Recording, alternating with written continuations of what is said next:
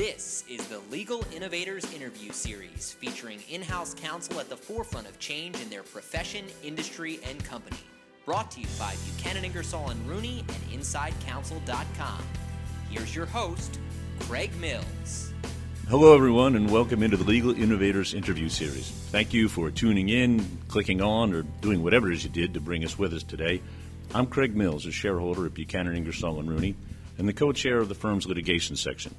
On this show, we talk to general counsel from around the country that are driving innovation within their organizations and in the legal industry. Our guest today is Janet Lee. Janet is general counsel at Ansys, a global leader in engineering simulation. We'll talk to her in just a few moments about what exactly engineering simulation is and how it impacts all of our daily lives. But first, a little more about Janet. She's been with the company for a little under 8 months. Prior to joining Ansys, Janet was Senior Legal Officer at HERE Technologies, a global mapping and location services provider that spun off from Nokia Corporation in 2015. She's also held leadership roles at Nokia, AOL, and Renaissance Capital Group after beginning her career at law firms in the United States and in Russia. We are delighted to have her on the show today. Janet, thanks so much for joining us, particularly in light of the fact that I understand you're in the middle of a pretty horrendous ice storm right now. Yeah, that's right. Thanks, Craig, for that introduction. And yeah, it's stormy today, so talking to people about what I do is a good activity for today. Well, we're kind of like the post office around here, that snow, sleet, gloom and night kind of thing. So the show will go on, and thank you for joining us despite the weather. Let's start by talking about Ansys so that our audience can get a better understanding of the company for which you work. It's a large publicly traded company, but some people may not know what you do. Can you explain what Ansys does? Sure, I would be delighted to. One of the best things about working for Ansys is that the industry we're in is really cutting edge and relevant to automation and a lot of other market trends. We make engineering simulation software, which is software that allows you to simulate the operation and performance of your products virtually on the computer or committing to its physical form. So these days, with engineering becoming highly complex with things like self-driving cars, 3D printed rockets, like very complex stuff, the expense you save and the speed that you gain by simulating the performance before you build it was more and more important every day. So we're working on what is called pervasive simulation, which is making simulation a part of the whole production life cycle from early design all the way through to production, and even maintaining simulation during the operation of a product, which is called a digital twin.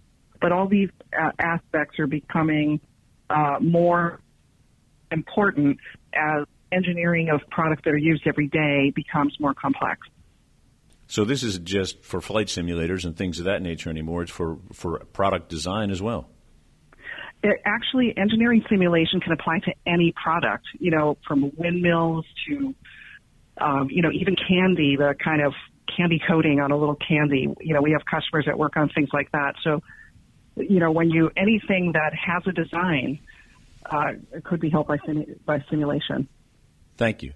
I'd like to talk to you a little about your career journey because it's not the typical one from high school through law school on to, your first career. You were a Russian studies major in college and then actually went on to get your master's in Russian studies. So how did you go from Tolstoy to a general counsel at Ansys? So you were serious about the Russian studies at what point? What changed? Well, okay, so I won't give away my age, but it was about 100 years ago, I guess, that I graduated from Harvard with my Russian studies master's degree. It was kind of the beginning of my, right after college, I went to graduate school, and there's no really explaining my interest in Russian studies other than just the sheer fascination with the richness of the literature, history, political science, and language too. I thought at the time I would become a professor, settle down to an academic life, but almost instantly, even at the very beginning of graduate school, I think I was already getting very frustrated with academic life, and that craving to have something a little more rapid fire, something with more immediate real world impact. So from there, I think it was a pretty natural fit to study law. And once I decided that, I never looked back. So after graduating from Stanford Law School, I practiced for a couple of years in D.C., and then I was recruited by the law firm of Clifford Chance, which was just opening its new Moscow office. It so happened that at the time, which was in the early 90s, Moscow was, in the throes of a real transformation, and we were called on to support the major privatizations. Transactions were very large clients, really, really interesting transactions. So one of the things we did while we were there was form Russia's first investment bank. And I eventually went in-house there as their general counsel to help with their launch coming back to the States. So I'd been there for about 3 years practicing in Russia. When I came back to California, and after practicing M&A for a couple of years, getting married and settling down, I went in-house at AOL, and I've actually been in-house ever since. I stayed at AOL for quite a while, and then eventually I became disenchanted with the struggles AOL was having, transitioning from narrowband to broadband. And again, I guess I'm showing my age. But when I saw that AOL was also going to struggle with the transition to mobile, I jumped ship and went straight to the mobile masters at Nokia, which was, something I really, really wanted to do. It was a very exciting move for me. And I took on the role as the lead lawyer for Nokia's research in Palo Alto. And that was one of the most fun jobs I've had. Inside Nokia, I moved up the ranks and, all the way through to Nokia's very sad decline in the mobile industry. And even though that was a difficult period, I did learn tons, especially during the divestiture of the mobile phones business by Nokia to Microsoft. And eventually the business unit for which I was the lead counsel, which makes digital mapping software, HERE Technology, was spun off by Nokia. And after I was there for a while, I took the helm of the legal department at Ansys, which is where I am now. That is a long and a fascinating journey. And by the way, you don't need to apologize for, giving away your age. I was interested in Russian studies myself at a certain point, and then they killed the Romanovs, and that just ruined it for me. I just refused to go over there. But I did not know that. That's interesting. Yeah. We shared the same passion at one time, but that Lenin guy just killed the whole thing. But I figured the food would go downhill, and it turns out I was right. But I did want to trace back through that because you start out as a serious Russian studies major, and then even in the law, you're involved in the business side in banking and finance, and that probably is entirely another interview I'd love to have with you someday about what it was like to open up the first investment bank in Soviet Russia. But then you get into a series of pretty hard technology companies, AOL, Nokia, and now Ansys, without really any kind of hard technology background at all. Based on your own personal experience, how important would it be to someone who was thinking about going in-house with a tech company like Ansys to have a technical background? Is it something that is nice to have and helps you out? Is it something you absolutely need to have or at least acquire, or you can't talk to your client? Or does it really not matter? Well, first of all, I would comment that a love of technology is, in my mind, a huge reason why working at a tech company is so much fun. So just starting from what drives you and where you're going to find your passion. Also, scientists are the best clients, in my view. They're smart, and I generally find scientists and kind of developers with a science background very interested in other disciplines, such as the law. Just being constantly curious about your own company products and how they work is, I think, kind of core to being a good in-house tech lawyer. But to answer your question, yeah, I did not start out with a tech background. I had Russian studies, and I think I was lucky that AOL gave me that first break to come in-house and be a technology licensing lawyer. And then the jump to Nokia, that was really important because that was where I learned IT law with some of the best mentors out there. I mean, the kind of IT practice by Nokia was so rich and well-developed, and it was so much fun. So even though they knew in that area at Nokia, I quickly, it takes a lot of elbow grease and persistence but I think I ramped up pretty quickly. You've been at ANSYS for only a little under a year, about 8 months, and one thing that a lot of good leaders do when they come into a new job is they look around and they set priorities for things that they want to address. What has been your number one priority at ANSYS since you arrived? We are working on kind of 5 purposes in the legal team, and all of the things that we're doing are around those 5 purposes. So the first one is preparing for growth. And in the legal profession, I think any general counsel would appreciate building for scale, and that takes a lot of planning. And it's hard for lawyers to do planning around process systems, but preparing for scale.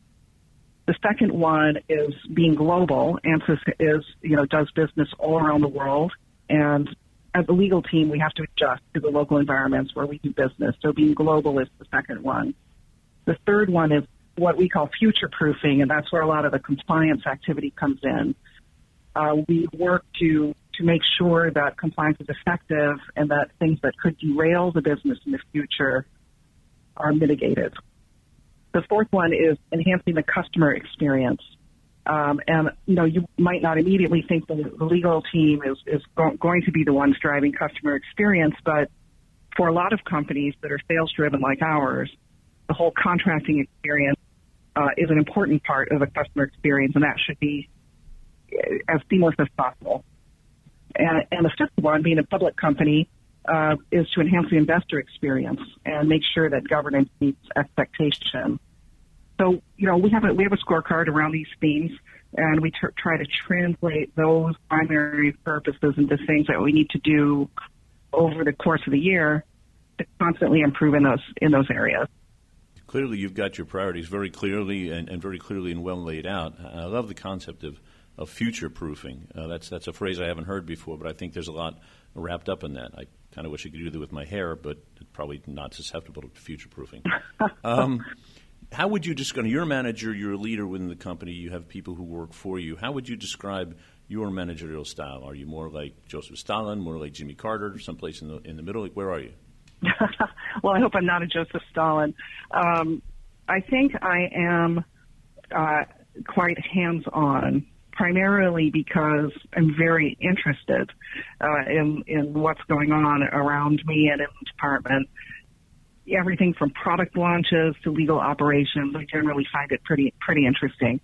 I've been told, and I think it's true, that I don't micromanage. When there are talented team members, it's a great joy to put people out in front, clear the way for people to kind of have their project shine. So my philosophy is inclined to be not overly bureaucratic or hierarchical. People in my team have to find jobs, but, the best people have a lot of passion and interest in the company itself, and so they'll chip in and help others when the need arises. And that includes me. I roll up sleeves where help is needed. I see main roles as championing what we're doing and making it visible, how the legal team is moving the needle on those 5 purposes, and also to provide some direction to the team about what initiatives are the most impactful, given my position on the executive team and ability to see overall what the company is trying to accomplish. Understood. Well, thank you very much. Moving to a separate topic, which is more sort of the business of the legal industry in the in-house position. One of the things we like to talk to our guests about is how the legal industry is changing. And in the past, and perhaps to some degree still in some companies, I know in-house counsel have sometimes felt as though they were regarded by some people in the company as almost an expense line item, and that you're not out there selling product, you're not on an assembly line making product.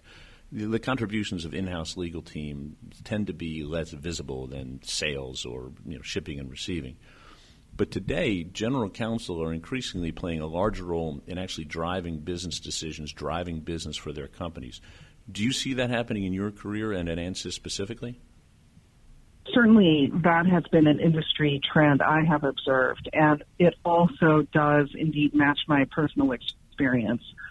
I don't see my role as, being kind of single focus, like negotiating contracts or maintaining regulatory compliance, which obviously are completely necessary and vital. again, to those 5 North Star purposes, it's quite a lot more than that, in my view. And I think my boss and also the company accept that the legal department has this broader mandate. I feel that the D should participate in the development of the company strategy, with a seat at the executive table, at operations, product launch process, customer experience, and, the full range of things, wearing the executive hat and, also the functional hat about what the legal and teams are doing. Are there ways in which you personally are trying to be a business driver at ANSYS? Well, I am, actively wearing both hats all the time. So it's important to understand the business drivers and how all the stakeholders in the company understand what is growing the value of the business, the investors, the management team, the board. So my job is to help manage risk, and that means making smart decisions and knowing when to control risk, and also when to allow flexibility in the context of those competing business needs. All right. Many of the people who listen to our show are in-house counsel, and they're listening because they want to know about your journey and how you got to the place you are in your career today, because, frankly, a lot of people would like to be you. But a lot of people who listen to the show also are outside counsel who want to get some insight into their customer and to see what is important to the significant and influential general counsel throughout the company and the way they view their outside partners. How do you, Janet, view the role of outside counsel in your day-to-day responsibilities? And on what kinds of matters specifically do you find outside counsel to be the most helpful to you? We use outside counsel in part in sort of a traditional way with large matters like M&A or litigation, where we don't have internal manpower or the type of expertise to manage those on our own. And I think that kind of use of outside counsel is very traditional. And for matters like that, economics, I must say, are very important. That's when, I'll spend more time negotiating alternative fee arrangements. And also, I think it's super important for deals like that. If you're going to be spending, months on end negotiating with a law firm on some big acquisition, the social aspects are kind of important as well. Whether the team that you've been assigned is smart, business friendly, and so on, and just the relationship part. The new parts are alternative fee arrangements are evolving all the time and getting, more and more creative. But for basic contracting and kind of transactional things going on day by day, I think most companies are developing their in-house teams more than using external counsel these days because the work tends to be so tied to understanding of the business needs. It's just smarter and more efficient to use a honed in-house team than going to outside counsel, and it tends to be more cost-efficient too. And what that means is that for the most important function of outside counsel becomes advisory on a very sophisticated kind of complex level with nuanced questions of law, regulations like antitrust, government regulations in international locations, nuanced compliance issues or maybe disputes among the executives, things like that. So that's where GC is really seeking a trusted advisor. Turning to another topic, and a more serious one perhaps, our industry, the law, continues to struggle with diversity, and especially at the higher levels. As a minority woman who has now risen to general counsel, do you see that landscape changing? Well, the whole of society is changing, I think, on questions of diversity. For a few years now, I'm sure you know, things have been evolving to be more concrete in companies because the movement, for example, to include women in the boardroom is huge. And, all public companies of any size are feeling that pressure from their investors to demonstrate progress. And so I think there are definitely corporate activities that are making progress in certain areas. But the real heart of the matter is breaking up the social aspect that created that all-male boardroom in the first place. in that area, that whole kind of the social mores that created the situation for a long time, I just wasn't sure we were making progress. I mean, we were always talking about gender in the law and in the executive ranks, and, you know, it just felt like not much progress was being made for a long time. But right now, there does seem to be real change in the air. So diversity movements are trying to address that underlying culture topic. You know, I guess like any other female minority executive, of course, I have experienced challenges, and I'm pretty sure I would not have had the same career path had I been not been a minority woman. It simply shapes one's perception and sometimes the reality of what the potential next steps are or could be, and, you know, colors your choices. I think there's an increasing number of places out there where being diverse is not only a value add, but also recognized as such. So I do feel like there's progress, but it was a long time coming. I think for many years I felt we weren't making rapid enough change. Yeah, and I understand what you say when you talk about there was a lot of, I don't know if you want to call it lip service to the idea of gender and racial diversity at the highest ranks of the legal profession, but not much changed. It was just a bunch of white guys in striped ties when you looked at the picture of the board.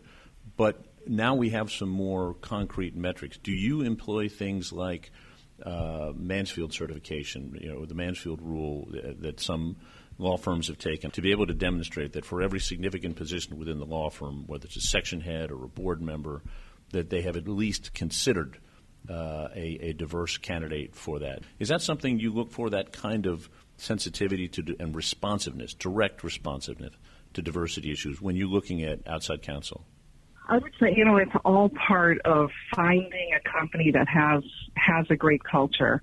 We were just talking about how these days, you know, some of the biggest, splashiest companies are really, you know, have a spotlight on some aspects of their culture that are alleged to be, you know, what could be pretty bad. You know, you have tech companies who have a lot of allegations of cheating their employees, and, you know, this doesn't mean that all the people inside those companies are bad. You know, these are just regular good people inside a bad culture. You know, it's something I think that declines gradually over a long time until bad things are normalized. And so it's, in my mind, very important to keep vigilant inside a company that has a healthy culture, to keep it that way. And when I, you know, seek to interact with companies, I love to find those companies that have good cultures and good systems to maintain it like that.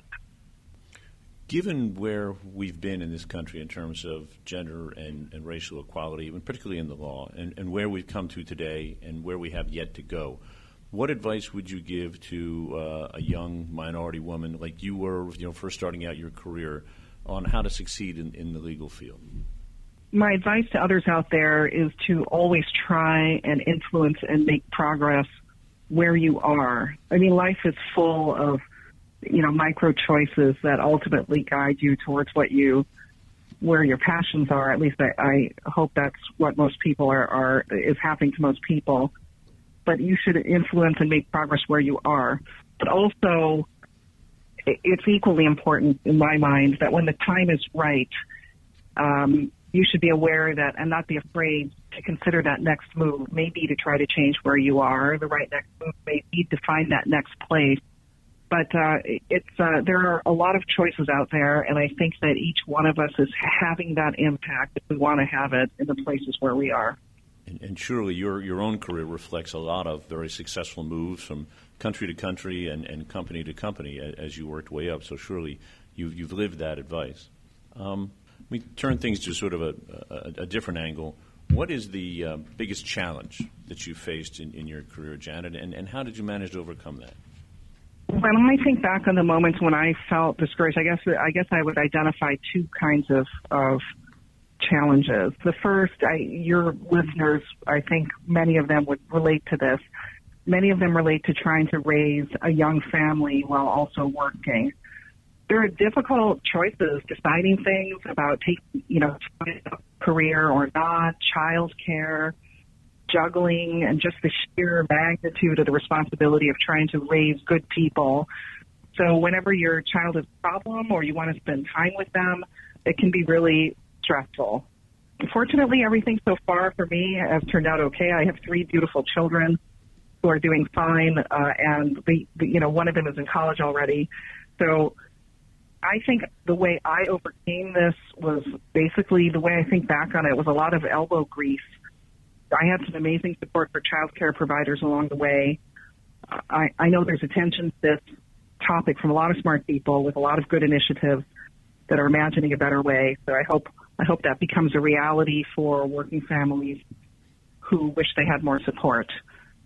So I think that's the first challenge. The second relates back to the earlier point you made about being a minority woman in the profession, which does steer your career a little bit at different points along the way.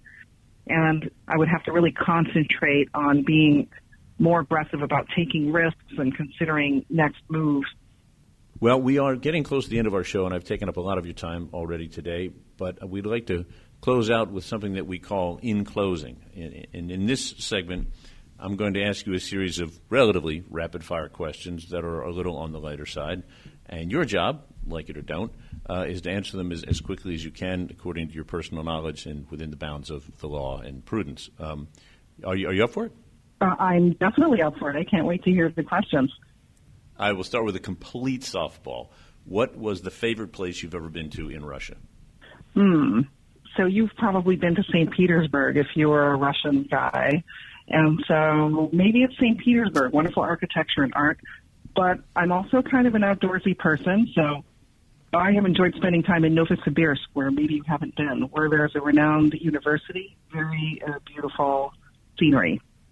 Never heard of it, but it was probably named after a saint back in the 19th century when I was there. But that's interesting that you've had years over there to find places like that. If you weren't a lawyer, what would you have done with your career? Obviously, you had this. You said you would have gone off into academia if you could have stood the pace. Oh, I don't know. Dog breeder? What kind of dogs? I have a Bernese Mountain Dog right now. I don't know if I would raise a whole bunch of them, though. But I will say that I'm relocating to Pittsburgh for ANSYS, and I just bought a small farm. And I don't know what the heck I'm doing with farmlands, but maybe I would be a farmer. Oh, and I guess I would say this, that now that I'm getting older, I'm sure this is happening to tons of your listeners. I think I just didn't do enough for the social good. So maybe I would still be a lawyer, but I would do something much more kind of socially conscious and for social good.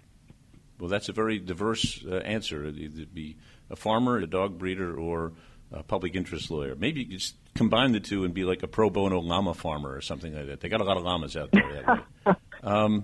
All of the above. Your company, ANSYS, helps its customers push the bounds of technology every day. What new technology that ANSYS is bringing along are you most excited to see them develop over the next couple of years? Is it AI? Is it self-driving cars? What products are you helping in development that excites you the most? Oh, there are so many.